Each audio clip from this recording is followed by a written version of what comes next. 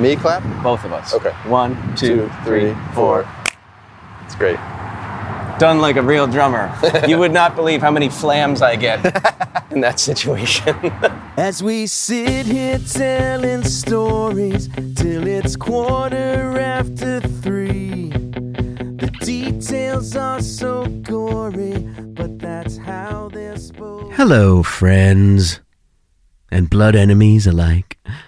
Welcome back to Talking at the Diner. I am your host, John Kim Fay, and I'm super excited for today's episode because I got a chance to sit down with one of my favorite human beings, a man whose philosophical leanings are quite close to my own, and on top of that, the guy can play drums. Let's just be honest.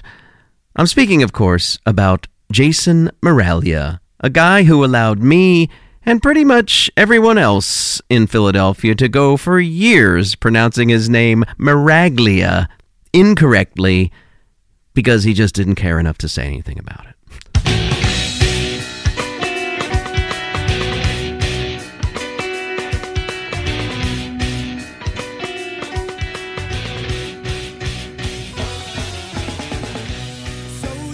I first met Jay when he was the drummer in Fat City Reprise, one of the most popular Philly bands of the, I guess what you would call the aughts, and a name you can still see on stickers all around the city of brotherly love. They had some very good adhesive on those stickers that they used to put up all around town. But at a certain point in their career, the band relocated to Los Angeles, and they had quite a few adventures out west. And it was during that time that my friendship with Jay actually became tighter, because we would have pretty regular phone calls as he navigated the music business in L.A. But eventually, Jay would sit behind the kit in the final lineup of Ike, which also featured Brett Talley and Susie Steen on bass, and we made some pretty cool music together.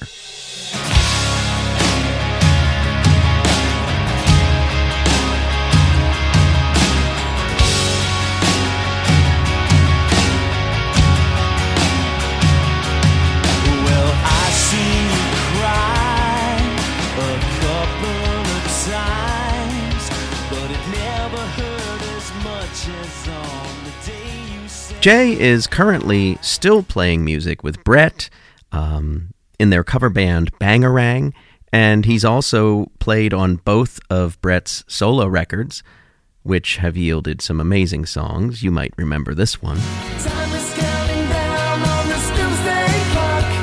You won't regret it if you just forget it. How can I accept it? Well, that's my secret. That's my secret. Jables and I met up in Marlton, New Jersey at Olga's Diner, and it was like, I don't know, dropping the needle in the middle of a record that had been playing continuously for years. It was like we just picked up where we left off.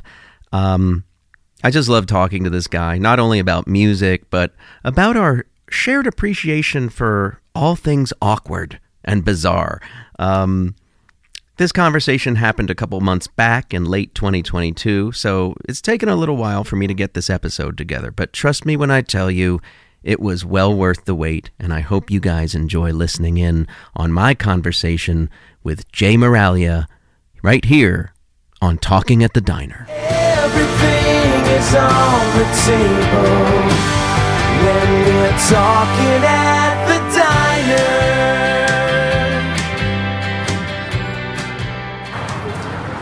Oh, I gotta be honest with you too, man. I've been waiting for the call for this. Just saying, you know? It's taken a while, I know.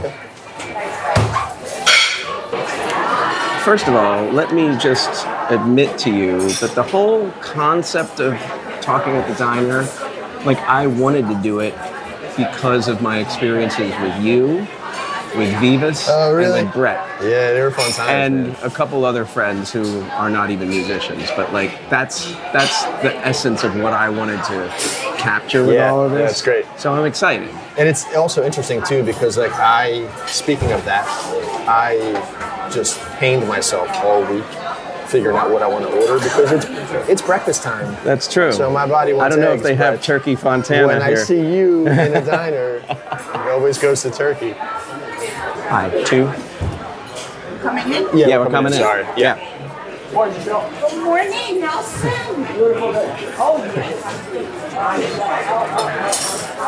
Thank you very much. Thank you. You're welcome. Appreciate it.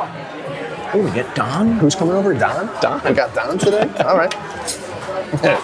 The thing that made me laugh when I was thinking about meeting up with you is I think when I first started doing it, I was talking to Brett, or Brett might have told you about it, and you were like, "Oh, is that the one where he's gonna make me tell when I shat my pants or something?" Because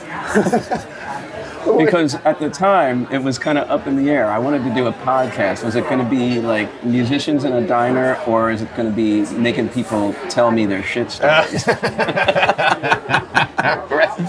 was going to be called The Brown Note. Oh, I still that's think the I want best. to do it. I mean, so many people have multiple That's what I'm podcasts. What's saying. Yeah. I actually, hello. Hot tea with lemon, please. Coffee and water, please. I'll take a water also. Thank you. But actually, I like that I'm like encouraging you to do a podcast about shit. It's kind of funny. Listen, I beta tested the idea with numerous people, all genders.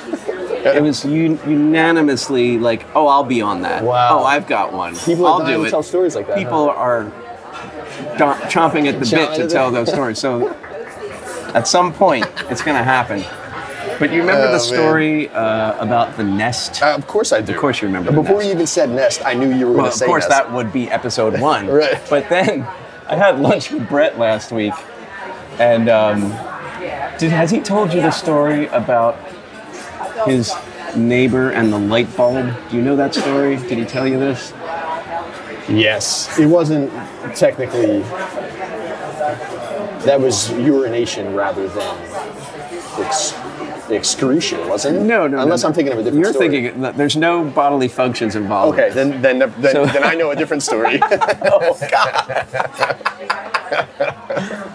No, Brett told me this story. What's the lady who lives next door? Tia? Something like that, Tia. So, or Pia? I don't Pia, know. yeah, Oh, Pia's like right. Pia Zadora. Yeah. Right, so Pia apparently has this obnoxiously bright light on her back porch that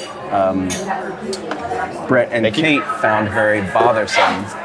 Right. Because they redid his deck and they like sitting out there, and smoking a little stinky. Yeah. Anyway, the long and the short of it is Brett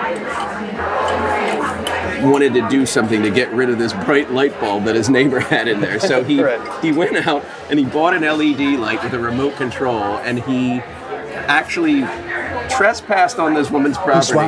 Swapped it out.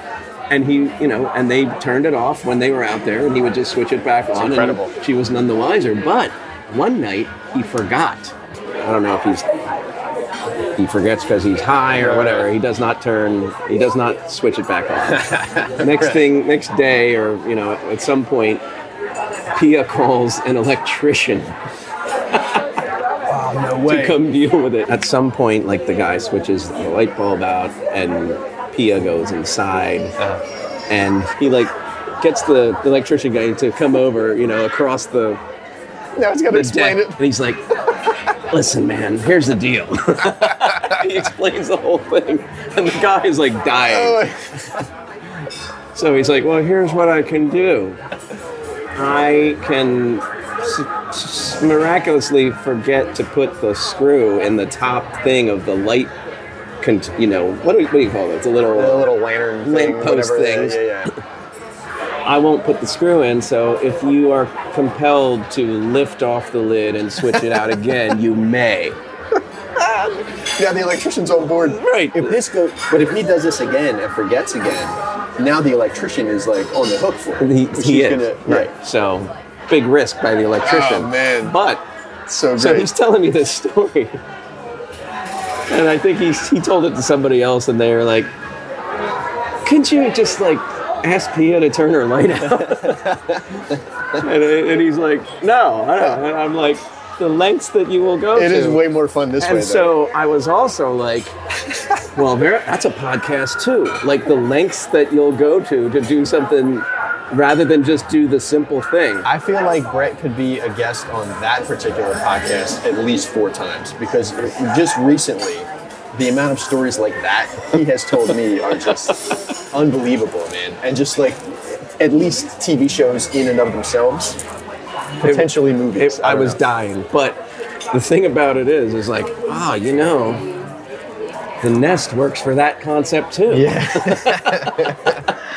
It's a long enough story. Yeah, and I was like, this would be perfect, Stack of French toast or pancakes? Pancakes, please.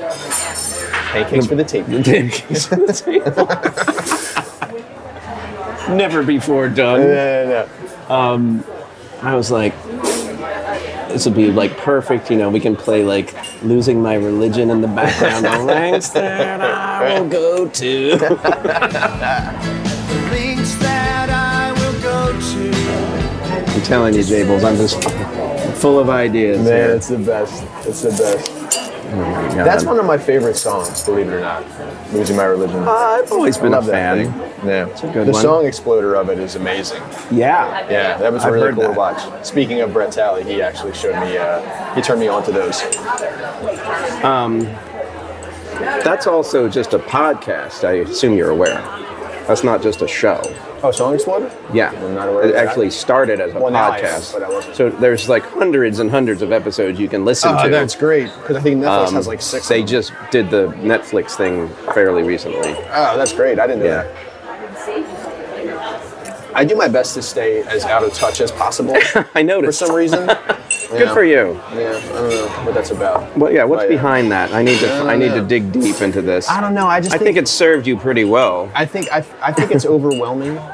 The Yeah. amount of stuff that's out there to try to consume is overwhelming. Yeah. But when I get into it, I love it. But then at the same time, in terms of like me putting stuff out there, I've never judged anybody for it, but I just don't. At one point, I think I noticed that I didn't like how it made me feel and how it was making me feel like when I was doing things. My Right. first thought was to like write about it or post it. And I know it's going to sound old manish or whatever, but I don't know. That's just how I felt about it. And I just got to a point where I just didn't want to kind of bother anymore. I don't know. Yeah, but like when you think about it, when you started in the Philly music scene, you were in like the band that was like all about promotion. Yeah. Yeah. Right? Really, yeah. I mean, and it was MySpace days then. And then the only reason I got a Facebook was because they made me. I remember that day. Right. They were like, Oh, you have to do it. And I was you like, but I remember already, that day. Yeah. I was like, I already have this. Like, what's the They're like, no, this is the new thing. Like, we all have them. We have to do them. And I was like, but we have a band page. Like, what's the difference? It was, and then I just got worn down. So I did it.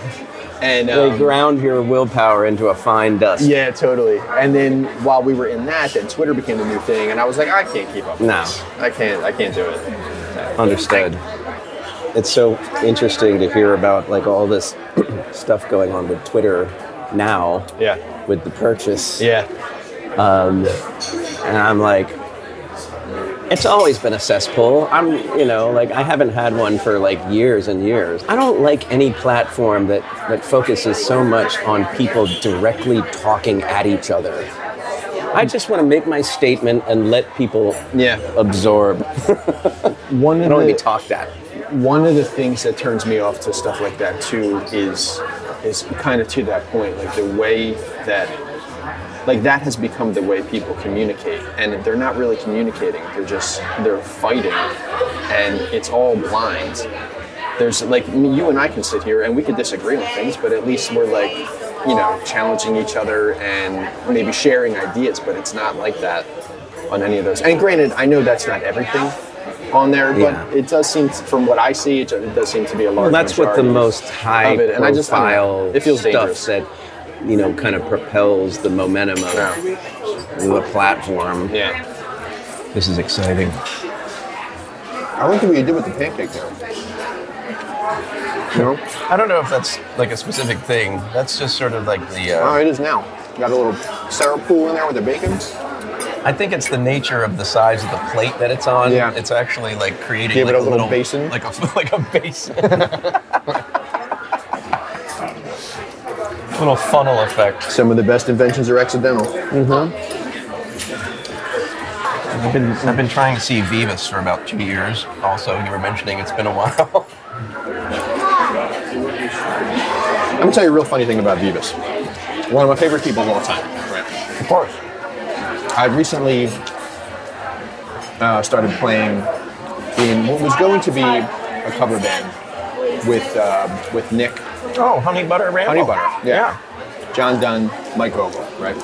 Yeah. And we were rehearsing fairly steadily, but we've hit some sort of scheduling conflicts. Some people don't have as much time as others to do things. Yeah. So it's sort of on hold at the moment. But what's funny about it is that we're rehearsing at Bach because Mike Vogel, Vivas share that space. Yeah. There, right? So we're rehearsing there, and Vivas says he isn't in Honey Butter Ramble, He makes a point to say it. but has been to every rehearsal, and is just going to mess around on the keys a little. As I put that in air quotes, Air right? quotes. Yeah. Uh-huh. But he's there. He's actually probably been to more rehearsals than me. And you're in Knows it. all the songs, plays well to them, That is funny. but is somehow not involved. Right. Yeah, so Well, I just noticed that he is playing with my old friends Maddie and Allie in Depression Mom. that's a great name. Yeah. Well, you remember Madeline Gauze? Yeah. I used to play drums for her until Yeah. There's numerous reasons why she jettisoned me, rightfully so. A, I shouldn't really be playing drums for any serious artist. Right. B,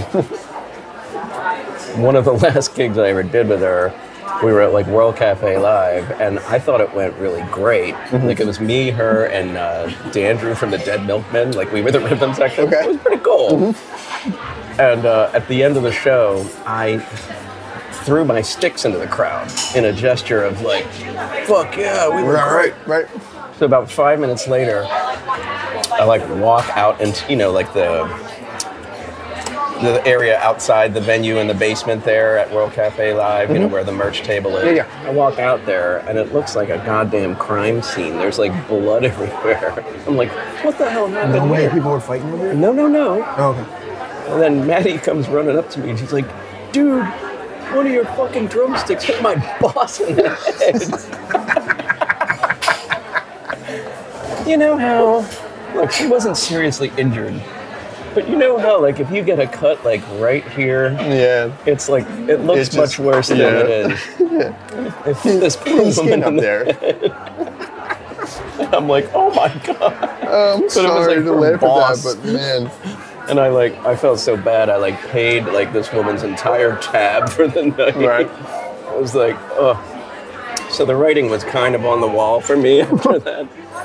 But I love her, and I think she's such an incredibly unique artist, especially in Philly. Yeah. You know, I was actually watching, it's great, thank you. I was actually watching the Slits documentary last night. Do you know the Slits? I've heard of Okay, this. but I so haven't they seen were it. like this revolutionary all-female punk Uh-huh. band, same time around like when the Sex Pistols and all Okay. that were happening in England.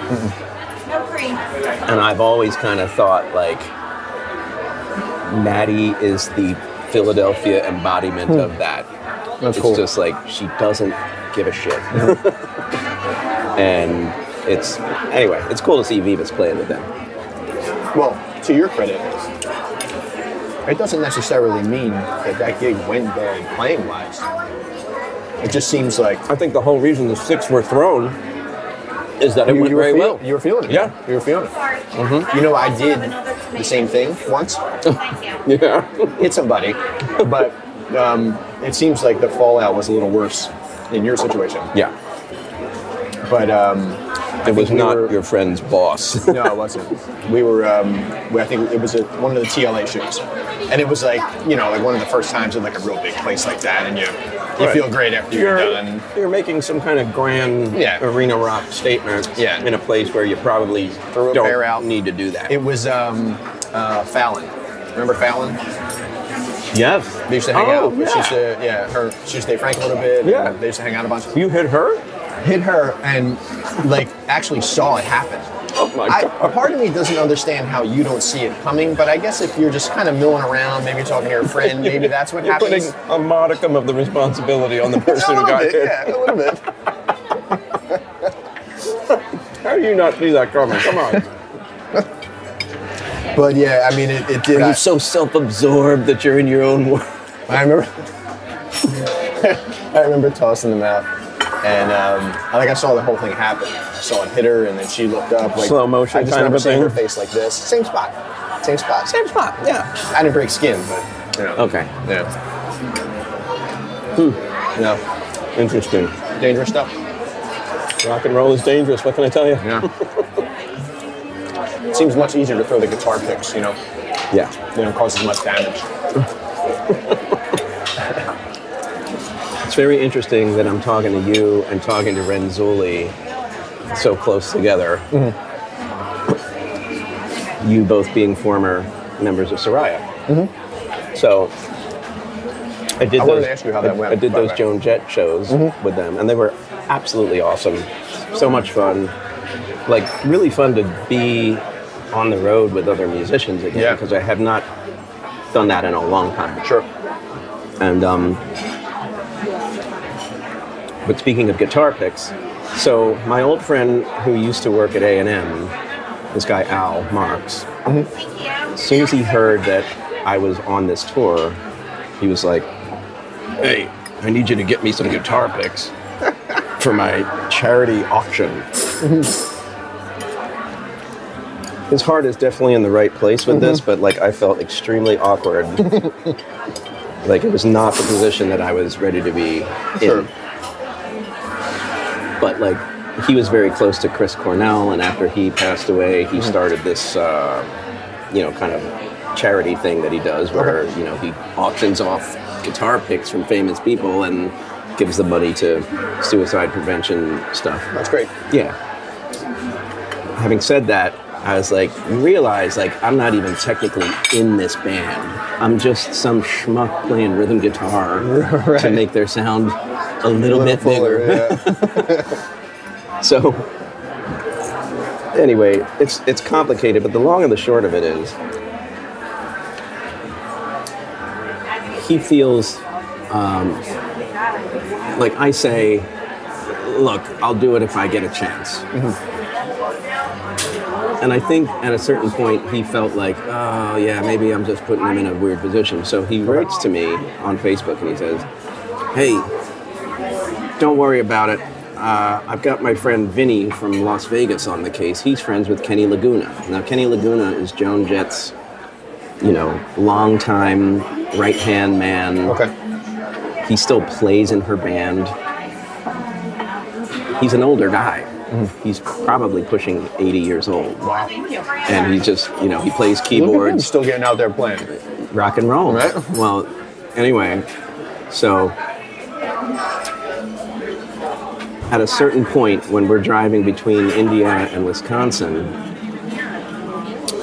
Zuzu's phone rings and it's Kenny Laguna, and they know each other, so they're just making small talk. She's in the back seat. And she's like, oh, yeah, everything's going, everything went great last night. Thanks for everything, and da-da-da-da-da.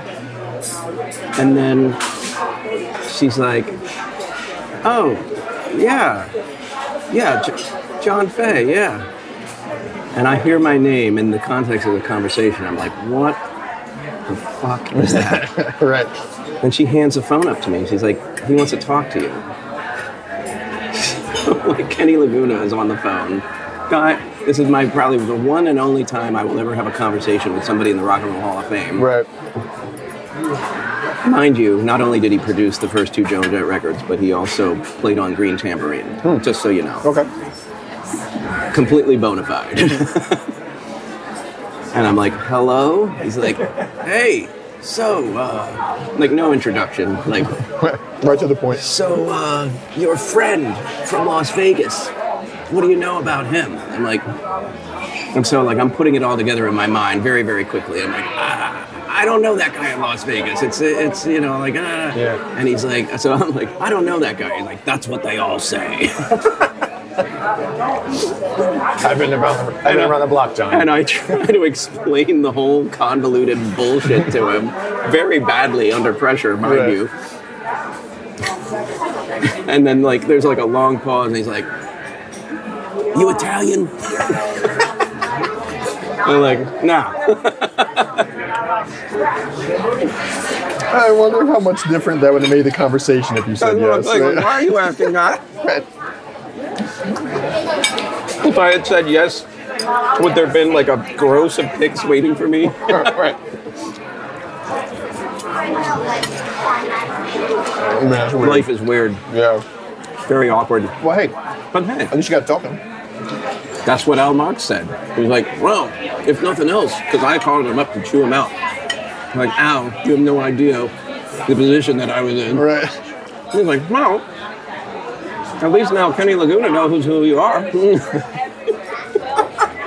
I'm like, spoken like a true label rep. Once when I worked for Tama, one of the jobs I had there was handling, I didn't do artist relations, but like I was like the shipping contact for a lot of their gear and their orders.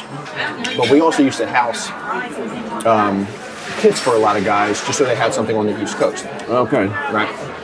So I happened to be manager of a set of stock in the warehouse where those kits were. So anytime anybody had a question, like they would direct it to me. And I got to talk to Simon Phillips one day, which was extremely exciting. So he played for The Who and Toto, all kinds of people, right? yeah. And I remember being in the warehouse and they were like, hey,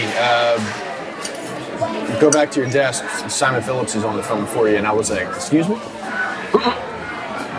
They were like, yeah, he's got a question about his gear. And like I talked to him for a minute and like I had to climb up, pull all his stuff down. He was looking for this one piece of hardware or something, but he was the absolute nicest guy, but I felt a similar way. After we hung up, I was like, this meaningless conversation. Yeah. Didn't talk anything about music. Totally admire that guy. But He's looking for a clutch. yeah, he was looking for an attachment for his hi-hat stand. Oh, so I'm not that far off. Yeah. To connect to his second bass drum. Wow. Okay. Yeah. Wow. And I was like, yeah, completely meaningless, but how cool. I just thought That is pretty cool. Yeah. Yeah. Probably not as awkward as my conversation. Easily not as awkward, yeah. But then again, one of the things I wanted to talk to you about, because you're the only person that I've ever had this conversation with, is how you believe that awkwardness should be embraced. The greatest thing ever. Because we live in a world It's uncomfortable, look at me where wrong, like but awkward is like in the top 3 things that people like you gotta accept want it, to man. avoid. Yeah. Yeah. I'm like, why are you trying to avoid this? It's fucking great. You have no idea how your life will change if you just open yourself up to it. It's the best. I'm not saying go out and look for it. Don't seek it out on purpose. No. But when it happens, Enjoy. Yeah.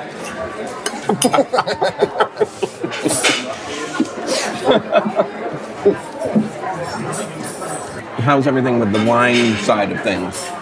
Oh, that's cool. I still do that part time. You know what's interesting about that? That started for me. It was kind of speaking of Soraya too. Like that was around the time I left that band.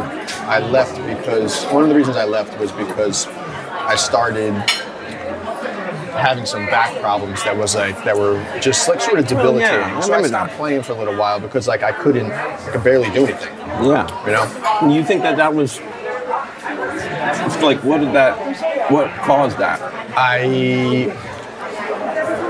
When it happened the last time, the time that I'm talking about now, when it happened then, I think that was 2013, was one of the times where like it had been something that would happen to me every once in a while, but like it would just correct itself after a couple days. So I just thought I had like a sore back or something like that. But that particular time, I ended up slipping like 3 discs, I think, at the same time. Wow. And that particular time, like it just wasn't. It was like a month, and it was just an excruciating month because it was just never correcting itself. I couldn't do anything, so I finally started going to doctors to see what's up. You get MRIs and all that stuff, and then you find out. So like, then I was at a point where I just wanted to like try as best I can to fix it or maintain it, because every time I would play, and not even just the playing, the loading in, the loading out. Like, Well, that seems to be like that would be worse, the loading.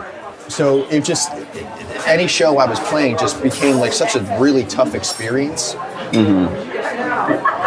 which was disappointing because you don't want to think about like, you know, not being able to play. So like, I really wasn't sure how to handle it. Yeah. Kind of laid off from playing for a little bit, and just did everything I could to try and, you know, I guess get it back in shape. And it's been a lot better, but I'm noticeably 45 at this point, you know. So it's Noticeably 45. things that I do.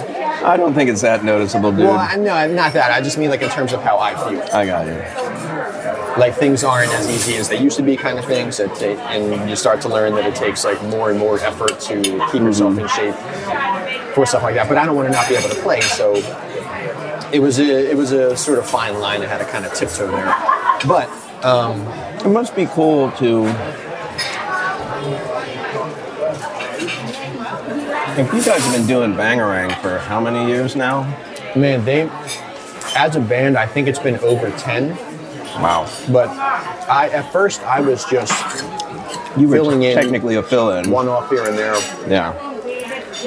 The main guy that was doing it, John O'Reilly, whenever he needed somebody to fill in, I would do it. I think there was one like full summer where he couldn't do any of the gigs. And then it just, the year after that it became full time. I want to say maybe 15 or 16. I'm not even positive at this point anymore. But around there it became full time. And it's been steady ever since. The gigs are great. It's a wild time down there, but you know, it's great money.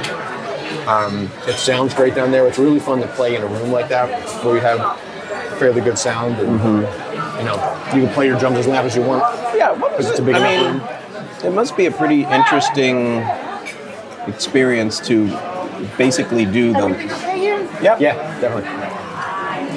It must be pretty interesting to basically do the lion's share of your shows in the same space. It's very easy. Yeah. Like you've got it down. I mean, yeah, it is. It's like, it's almost like a residency or something. But it just happens, it happens to be a residency where like you always can find parking, and load in, load out is easy. You know everybody there, the stage is roomy, like there's just a lot of positives.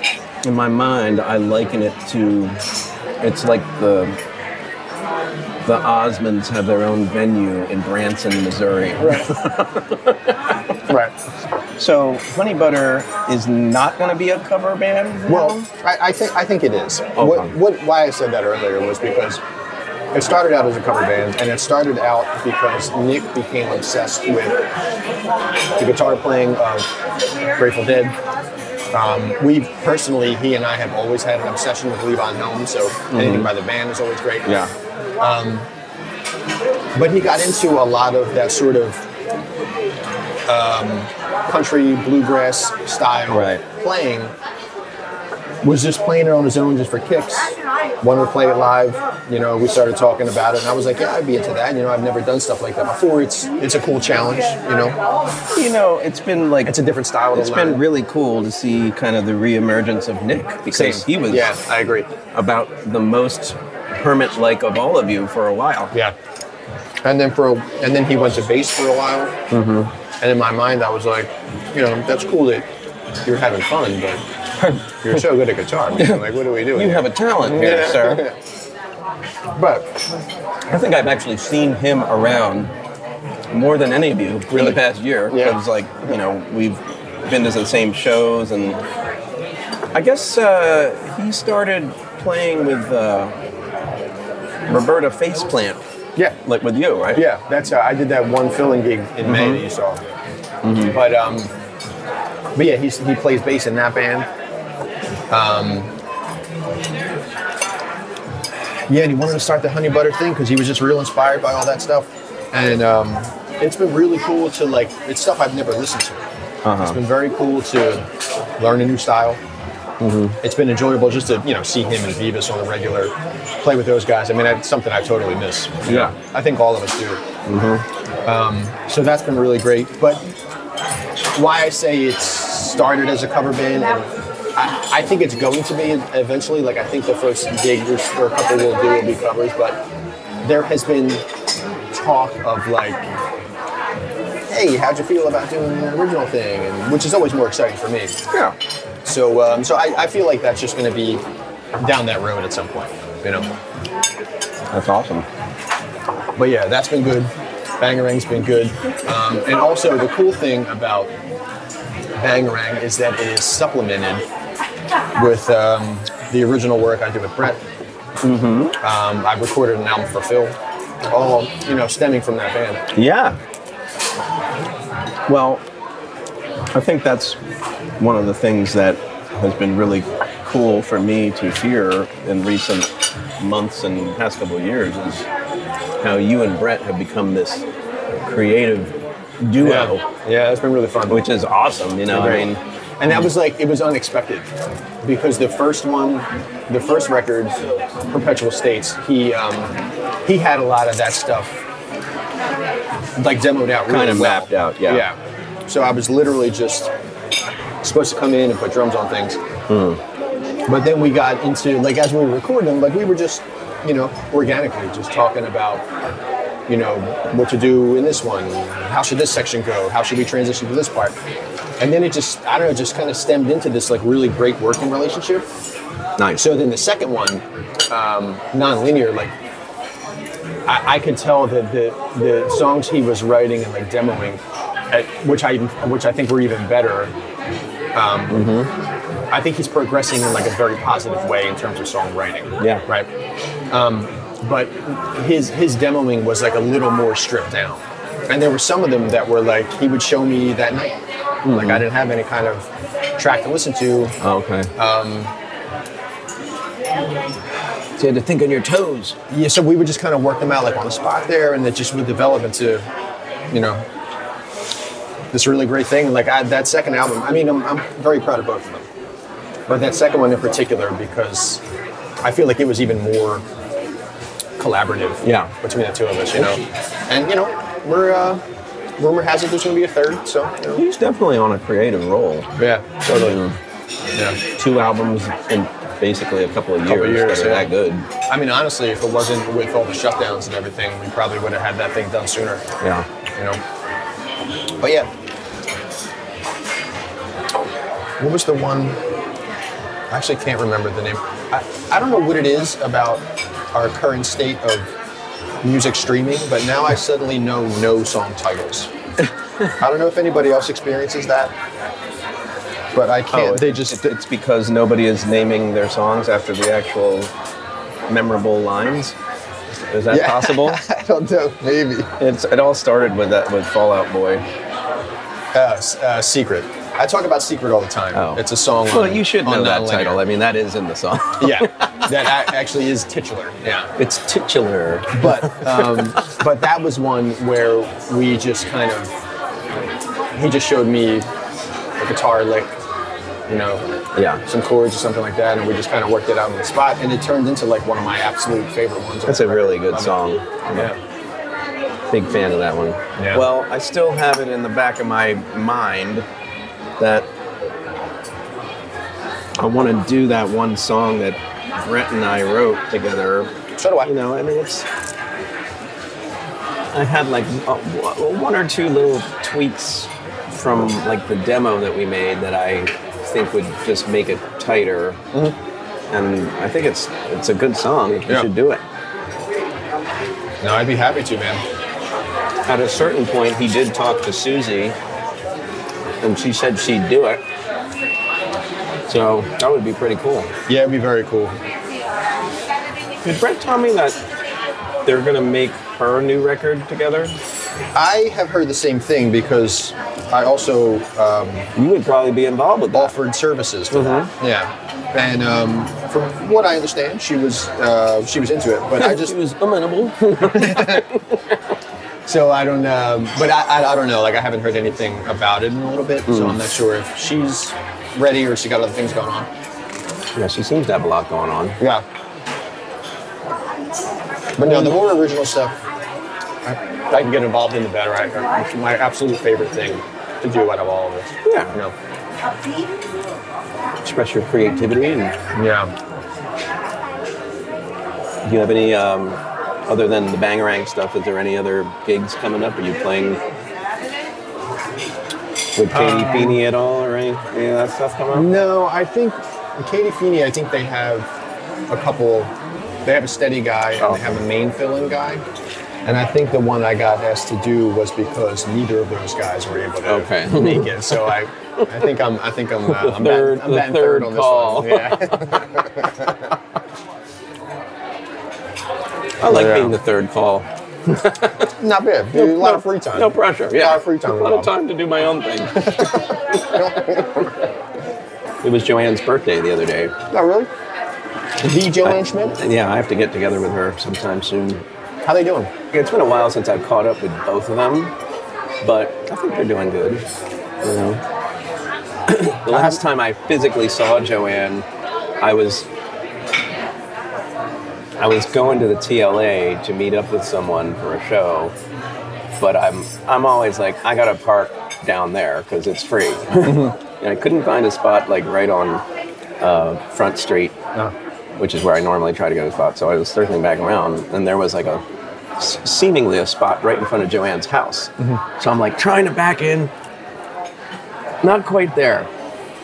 It just wasn't quite enough room. But Joanne like walked up to her door with, her dog or something, and she was like, "Jay," it's like, "What's up, Jay?"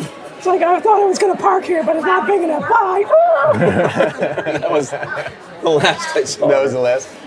The last time I talked to Ben was a random text message maybe about a year ago, and my dad had called me and asked me this random question about like Segovian scales on the guitar or something, right? Okay. And I was like, Dad, I don't know if you know this, but I play drums. I don't know anything about it. I don't know if you know. I know what a about guitar me. looks like, but I can't really tell you any theory. Well, But I'm interested. What interested your dad in that? He actually loves it. He's been messing around with guitar for a while, and he really enjoys the theory of it. And he just, I don't know where he found it or if it was a book that he bought, but he ended up finding this thing with all these different scales and that he just was finding interesting. So he was practicing all these scales, right? Oh, got nice. into like classical stuff, and then he got into the Segovian scale. And he asked me this crazy question, like, this one scale, I forget what key it was in, but he said this one scale, like when you ascend, it's this one note is minor, but when you descend, the minor's gone. And I'm like, I have absolutely no idea. I was like, if I know one person that might know, Yeah, I was indeed. like, let me You see know it. the guy. Yeah, let me see. And I reached out to Ben, and sure enough, I mean, within minutes. Ben O'Neill, tell me about this. Within wacky minutes, scale. he was like, God, that's a great question. It's because of this and because of how it's played. And it just It's a great all, question. all the info that I needed and more, Wow. Yeah, I love watching his Yeah, Instagram videos of just him. great, man. Doing that thing. Smoothest- I'm like, the smoothest thing. This motherfucker. Yeah, I know, right? Now your dad played drums. Yeah. Right. Yeah. Yeah. It's, I think at a real early age, like, I think I liked it, but I didn't realize, like, I was like captivated by seeing it, but I didn't realize why or anything like that. Because when he had drums in the basement, and at our house, like the basement door would just be, like, if they were down there, anybody was doing anything, or he was practicing, it would just be open. Yeah. And I remember, like, if I was passing by and I would see, like, the kick beater move, the motion of it moving back and forth, like, it would always catch my eye, and I would always just, like, sit there and watch it. But I never thought that I liked drums or wanted to play. But I just remember, like, always seeing it and, like, having some type of interest that would just, like, catch my attention, Do you remember like the first time like you decided, well, I want to sit on the throne and try it out? Yes. Well, do tell. It was, I think around this time, I was doing a lot of air drumming in my room. Right? As do we all. I might have been like 13 or 14. And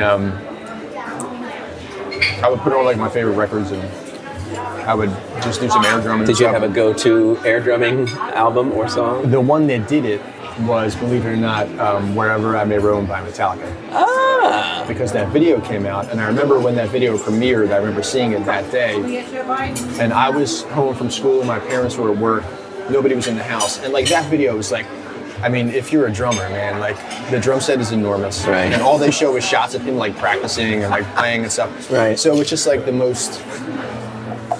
It's like drum born, right? It's air drummable. Totally. But I remember watching that, and as soon as it was over, I was like, I'm going to go downstairs and I'm going to play that, right? And I'm sure I attempted poorly, but that's great. But that just got me into it. And then I would go down, like whenever I would get home from school, nobody would be home, and I would just go down and I would just play on my dad's set, and like. I always felt like I was doing something wrong for some reason. I don't know why, so I never told anybody. Until one day he came home, and I don't know if something was like moved, or I think like one of the lining of one of the heads might have broke. Jay, I did something. What did you do? And he was like, "Are you been playing my drums?" And I was like, "No." I just denied to the death, you know. But then eventually, like, because it's okay. Yeah, same. Yeah, exactly. And eventually, I was like, "Yeah." I was like, he was like, "Are you into that?" And I was like, "I don't know." Like sometimes, I just kind of mess around on them, and it just kind of grew from there. And I think by the time I was about 18, I guess that was like the first band I was in. It was a band called Radio Silent, and it was actually with the late Joe Abruzzo, who eventually was the guy in that band Vicious Lips that I did for about a year. Yeah, I remember. But he was the first guy that I was like legit in a band with, and we used to go to rehearsals at the Opera House. Yep. Right? On Penrose Avenue every Sunday. Do you know that I actually had forgotten or didn't... It was like a while back, a friend of mine who used to run this magazine called Big Shout in Wilmington sent me an article that basically contained an interview with me about the Caulfields getting signed. And it wasn't until I read that interview in which I say, and the A&R guy came to see us at this really shitty rehearsal space called the Opera House. Yeah. And I was like, because I couldn't quite remember when I was writing the book, like, where was this place? I knew it was like, I thought it might have been RPM, but it wasn't RPM. And then it was like, the Opera House. So anyway. This is the best, man. But yeah, it wasn't until, that was technically my first band, so we used to go there a bunch, and they had some originals. I think maybe 6 of them, and like we were like working on songs and stuff, and we would do like Alice in Chains covers and things like that. Joe's dad played bass in the band. Like it was just the best. It was a great time. The multi-generational band, Never got to a point where we did a show or like kind of recorded any kind of demo at all. Because at this time too, like I'm still. I don't think I was even really that serious about it, but like there was something about it like that I could play like things that I was hearing. Yeah.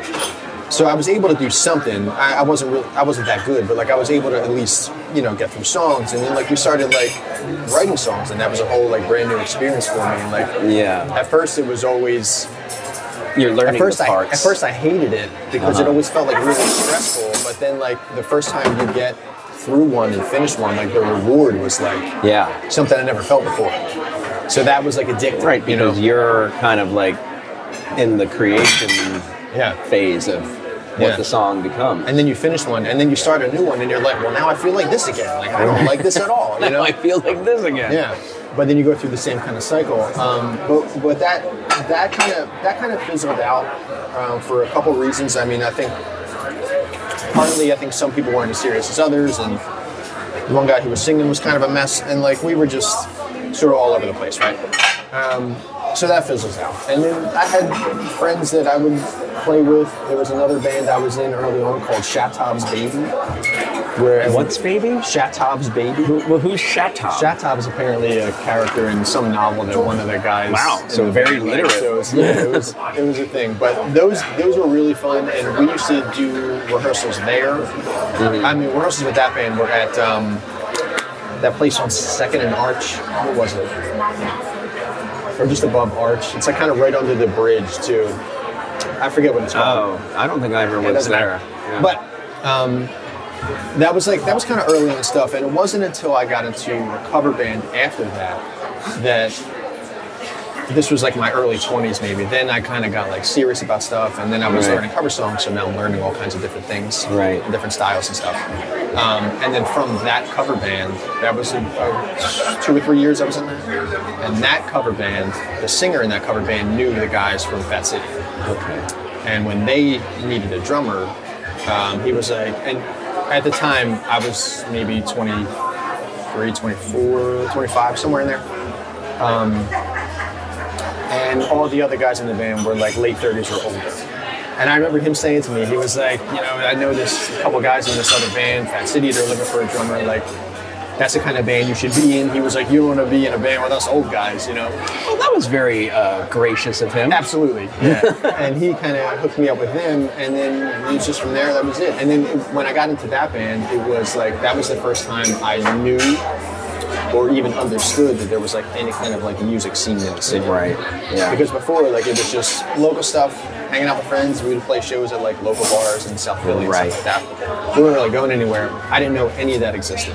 Wow. I didn't know Grape Street existed. I didn't know anything, any of the other venues in the city. Yeah. South Street, nothing. So that turned me on to a lot. I met everybody that I still know now. And then the expeditions that I'm sure you went on to put Fat City stickers on every hole in the city limits probably showed you various parts of town.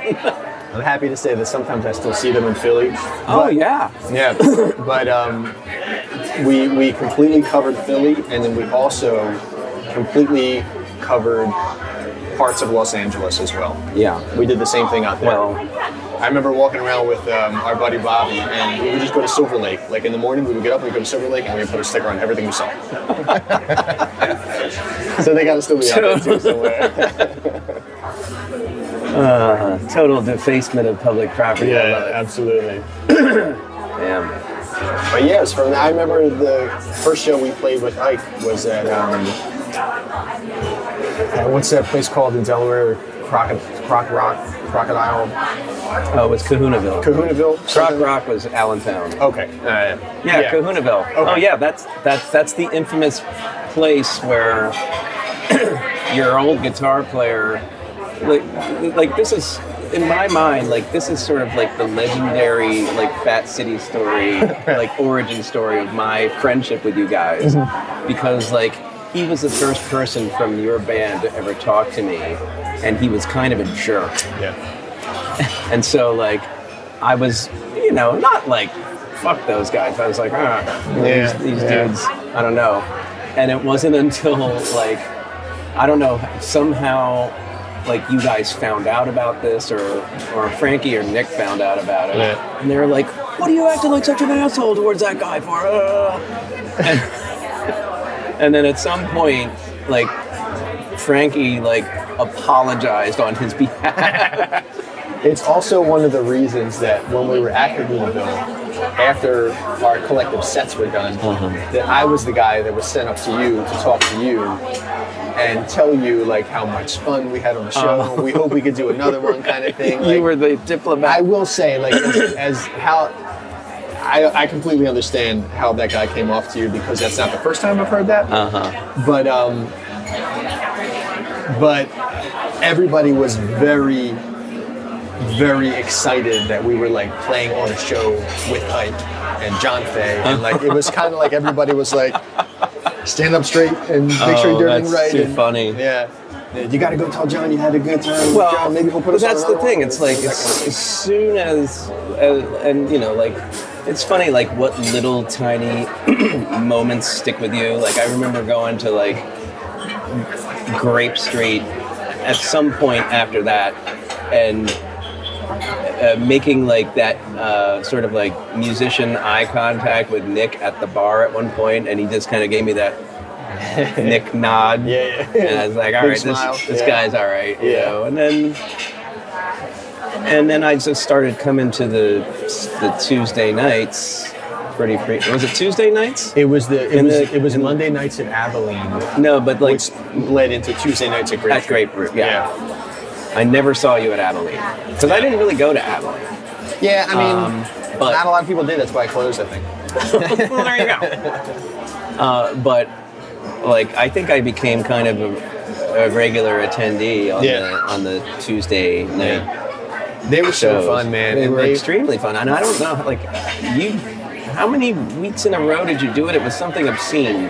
There was one point where they were talking about adding another like weekday open mic night at a different place.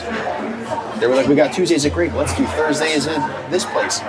And to his credit, the guy who was a jerk to you, he was like, I think That's we're too going much. to kill Jay if we do that. Because I was working like a regular job at the time. Okay. And none of them worked. Right. Nick Okay. would work here and there. Yeah. And apparently, from what I understand, pay all the rent. But like, but I was the only one that was working like an 8 to 5, and every Tuesday we would do these nights at Grape, and You weren't we'd have probably drinks, and hitting we're the up all pillow night. until Yeah. like 3 in the morning or Yeah, something. exactly. And then I got to get up and go to Ben Salem by 8:15. Good So Lord. it would ruin like the rest of the week. And then the weekend comes and we're playing again on the weekend. So Yeah. like it was just this nonstop cycle. I think we did. It was at least a year or a little more, because I want to say that was 2007. Yeah, somewhere in there. Yeah, because I joined in 06, so it was 2007, and then by like later in 2008 is when we moved out to Los Angeles. So yeah, it had to be like a whole year of 07 at least. Right. That I was just, I don't even remember, man. It was a lot. I remember when Vivas turned fun. 21. That was because I don't know. It's like I feel very like lucky to have like known like a number of people who are like these prodigies from the Yeah. time they're like 15. You Yeah, know, like him, same. Joey. Yeah. You know, it's like, who are these guys? Yeah. Like when I was 15, like I was just like, I had like thoughts of wanting to do it, but like I was not at any level good at anything. Yeah, that's what I mean. Like I wasn't anywhere remotely serious about playing drums or anything musical until like I was maybe 21, 22. Yeah. Something like that. I didn't have my first drum set till I was 21, like of my own. But like he was, I watched that guy learn the ukulele in like 20 minutes on a drive from like, we were somewhere in Nebraska, and I think we were like going back to Chicago maybe. And we stopped at this music store because Frank needed something, and he needed like a chord for his keyboard or something, and there was just a ukulele in there, and we were like, oh cool, we'll get that too. And Vivas had no knowledge of it, didn't understand why the strings were the way they were, and I literally sat there across from him on the drive as he like noodled with it, and then just became like a professional at it, like in front of my face. I couldn't believe it. I actually wasn't a fan of Vivas the first time I met him. Really? Yeah. But And why is that? he was actually sick, and I didn't know this at the time. Oh. But this was my first tryout for Fat City, and I remember walking in, and like Frank and Nick, like you mentioned earlier, just big smiles, big personalities, Yeah. happy to see you all the time. Yeah. So it was that kind of vibe as I'm walking in the house, and then I get to Vivas, and he's dressed all in black, and he's got his hood up, and his hair's in front of his face. He just standing in the kitchen, he's just standing there like with his head down. Right. And they were like, hey, this is Mike, you know, he plays bass. And I'm like, hey man, what's up? And he was like, hey. Like, he didn't even look at me. Oh. But he wasn't like, he just wasn't feeling good. I didn't know that. Right. Yeah. But we had the interaction, and I was just kind of put off, and I was like, Because this fuck this fucking guy. guy. Yeah. Whatever. fucking guy. Everybody else seems cool. This guy's a jerk. And then we did. And how old is he in that moment? He was barely 18. Wow. I don't know if he was 18 yet. Whatever 2006 was. Yeah. That's His nuts. birthday is in like July, I think, June or July, somewhere in there. So I don't know if he was about to turn 18 or was 18. I don't know. That's so I funny. don't know. I was like, look at this little. It's so funny, like, you know, like the first impressions sometimes are just like so off. And granted, like by the next time I saw him, it completely melted away. Like, it was- yeah. Well, I think that was my whole But, yeah. thing with like all you guys is like my first impression like put me in this mindset where it's like I'm not gonna like these guys, and then the next thing you know, you become like some of my best friends in the music scene and in life, which that's is great. pretty awesome. I think you know. There was definitely a lot of ego getting thrown around. There was. Yeah, that's the thing about continuing to play music as you grow older is like you can look back on these things and like, you know, I mean, I hang around, you know, a lot of younger bands now, and I'm very observant to see like if there's that kind of thing going on or not, you know. Yeah. And for the most part, I kind of feel like, and this is like a sample of like maybe 8 or 9 bands in Philly that I'm somewhat familiar with. There doesn't seem to be a ton of ego around currently. No, I agree. know, it seems, you know, like there was something about like our scene in the early 2000s where there was this mixture of like ambition and maybe testosterone and being of a certain age or whatever. And I also think too, like you have to consider how old those guys were at the time too, because when I joined that band, I was 28, and I was 6 years older than Frank and Nick. Oh, so you were like the senior member from the get-go. So I went from the cover band with the old guys, to being the old guy, having to be the voice of reason in Fat City Reprise. Yeah. Now, I remember when you guys moved to LA, you and I would have these phone calls from time to time. I think that's when we really started to become connect, closer friends.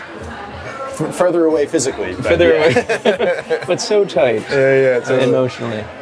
Yeah, like because around that time, like right before we left, I was filling in a bit more with like here and there. Yeah. But like, it was just very interesting to sort of like get the news from afar of like how you guys were doing out there and what the, you know, life changed for you. You know, I mean, you just, all of you wholesale just like leave Philly behind and go out to LA to legitimately take a shot at it, you know? It was also funny how that decision was made too, because we had been out there earlier that year. We moved out there in September 08. But we were out there for a few weeks in February. Yeah. Because we did a little, like a 3-week run through the Midwest. And then we went out to the West Coast for, I think it was like 5 or 6 weeks, something like that. And we did like Los Angeles, a bunch, San Diego.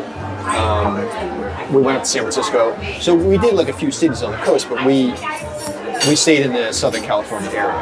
Yeah. But like the responses were awesome.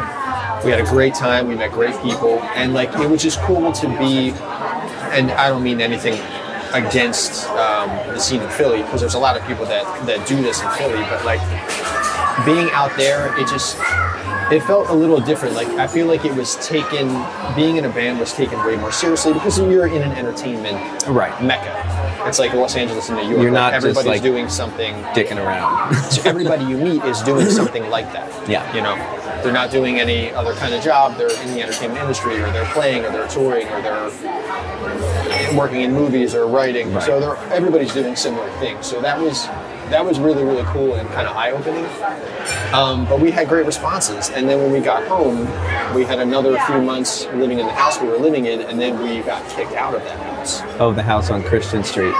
On Queen Street. Oh, Queen Street. Yeah. Well, we ended up getting kicked out of that place.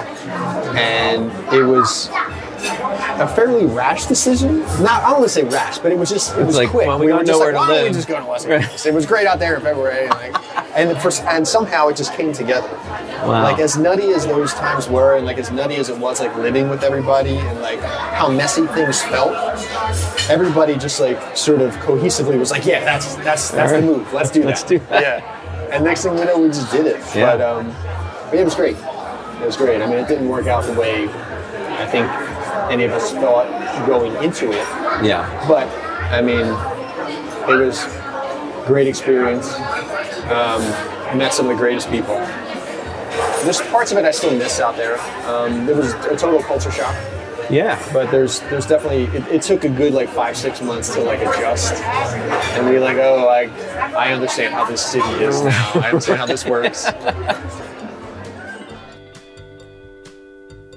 That's a guy I've always loved playing with, and I definitely miss playing with him. So I'm going to make this commitment to you right here on this podcast. There is a song that I co-wrote with Brett Talley that has been on the back burner as a quasi-Ike reunion track for well over a year, and we just have never managed to get the stars to align to record it. But I am determined to make that happen in 2023. So if you see me around, hold me accountable. I want to thank Jason Moralia, who I forgot to mention before, not only played with me and Ike, but he was also the drummer in John and Brittany for all of our records. And I should have said something when I heard little Steven Van Zandt pronounce his name correctly when our song Start Sinning was the coolest song in the world on the Underground Garage back in 2012, but I just let it go and waited until 2022 to awkwardly broach the topic. But that's part of what makes knowing Jay such a great experience. Embrace the awkward, my friends. Embrace it. And hold that embrace until next time on Talking at the Diner. Talking at the Diner.